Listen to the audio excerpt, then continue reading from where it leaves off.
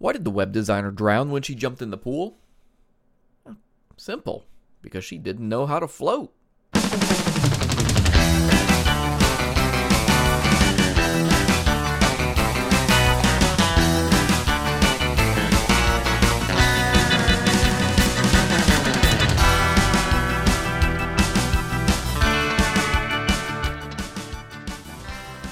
I hope everybody's having a fan-frickin-tastic Wednesday out there in web development land. You're listening to Real-Time Overview, and I am your host, Michael Feenan. We are bringing you the latest web development news from all over the place, whether that be UX, design, coding, programming, or anything that tickles your fancy, or ours for that matter. If you have any suggestions for us, be sure to drop us a line over at drunkenux.com. If you see an article that you think should be featured here, let us know, and we will be happy to take a look and see if it makes the cut.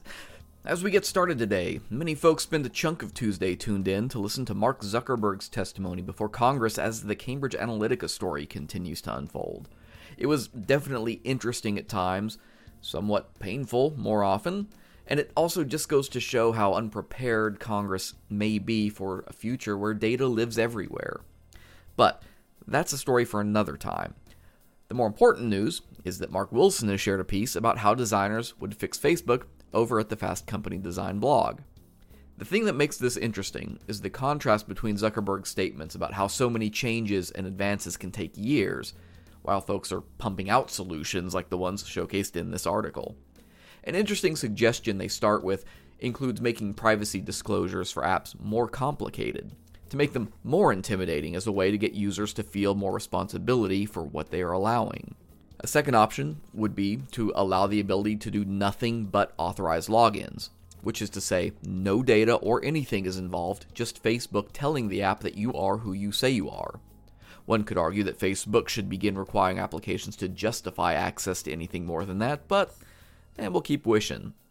From there, they get into reminders, something that Google sends out occasionally and even incentivizes users to go through. You go see who has access to your data and confirm that it's still okay, for instance.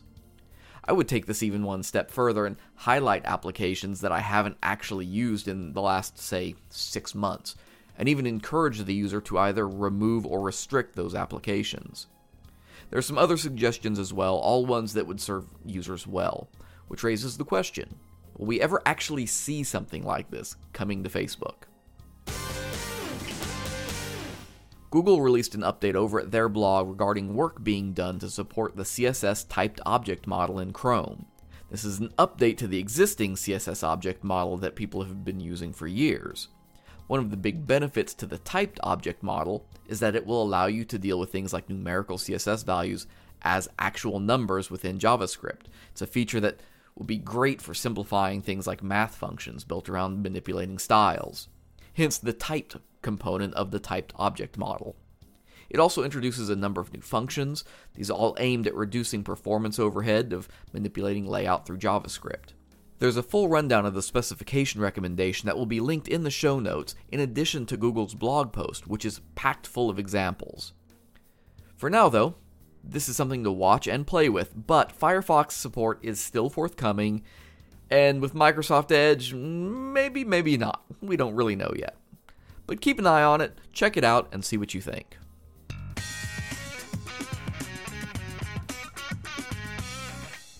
Going back to last week, we shared a video from Nerdwriter that discussed the concept of dark patterns in web design.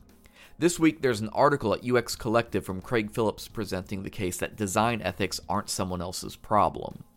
I won't lie, looking at ethical issues of design through the lens of World War II Germany is a stern approach, to say the least. But it's also one that proves an effective counterpoint. The Nerdwriter video mentioned that many dark patterns happen because designers acquiesce to bad requests, knowing someone's going to end up doing it, so they might as well get the paycheck for it. Phillips drives the point home in a statement that as an industry, we constantly talk about how design can impact people, how what we do matters and how lives can be changed through the work we do. If we really believe that, we owe it to users to fight harder against truly bad dark patterns. This article isn't long, but provides a good voice to the idea of owning your work and designing and developing responsible sites and tools. If you want to know more about dark patterns, check out the show notes from last week's real-time overview episode. We link some resources there. Matt Smith brings us back to accessibility this week with his guide to addressing color contrast in interface design. Visual impairment is among the most common disabilities in the world, whether that's blindness, color detection, or acuity. It's also the one most likely to affect any of us within our lives. The quality of your eyesight now is no guarantee of what you might see in the future. As such, ensuring you are building easy-to-read interfaces isn't just an accessibility concern. It's all about universal design and planning for the future of your users. Matt reviews the criteria surrounding contrast scores for text as well as what those requirements are. He provides the reasoning behind those scores as well to help designers understand why contrast scores are what they are. The article serves as a launching point for an app that Matt created called Contrast. It's only available for Macs, but it helps you immediately evaluate color contrast on elements you're working on.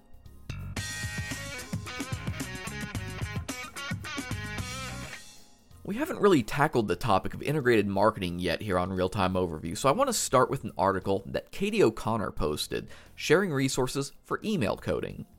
Anyone who's done enough web work will eventually face the challenge of building an email to go along with either a web or a print campaign. That's when the pain starts. All those handy tricks you know about HTML and CSS and JavaScript, yeah, you can pretty much leave them all at the door. Understanding how to effectively code email is an important step at supporting both marketing offices as well as designers. Katie's article is a treasure trove of tutorials, testing tips, and tools, and that's all the alliteration I can pull out of that. And it also looks at the needs of things like Outlook and responsive design. Before it's all said and done, she even gets into accessibility issues to consider when designing for email. This is one of the best email design resources I've seen in a while, and it's absolutely packed with advice, so take a few minutes to stop and review it. The information there could prove really beneficial the next time someone approaches you with an integrated marketing plan. Lastly for today, Ty Magnan has put together 4 examples of bad user onboarding that will ruin your UX. Ruin might be a bit of a strong word maybe, but they are definitely examples where improvement should be demanded if you have these kinds of problems. From account creation to introducing functionality to new users, Ty outlines some relatively simple changes that can make a user feel much more comfortable with your platform and get started with it much faster. This article can be a good reminder to companies to think about why things like offering single sign-on matter and how to get people to convert from a visitor to a user in higher numbers. It's a quick read, and it'll maybe give you some simple goals to go after if you're trying to increase your user base. You can read it at Ty's blog over at AppCues. You've been listening to Real-Time Overview, and this has been your weekly web development news roundup. I hope you found some of it enjoyable. If you liked any of the stories that you heard me talk about today, run by our website at drunkenux.com and check out the show notes there. We will have links to all of those stories and a few supporting pieces as well. I've been your host, Michael Feenan. You can follow me on Twitter if you feel so inclined. I'm at Feenan, that's F-I-E-N. Check out Drunken UX. We are at Twitter and Facebook at, of course, Drunken UX. Be sure to run by our website, drunkenux.com, if you want to check out those show notes, or if you have any show ideas for future episodes or news that you'd like to see featured on a Real-Time Overview. Drop us a line, let us know. We'll check it out and see if it makes the cut. We would be happy to hear from all of you guys. Stay tuned. Drunken UX is coming back on Monday. We will be having an episode with a featured guest on WordPress Gutenberg. It'll be a great show. Be sure to check it out. Until next time, keep your personas close and your users closer.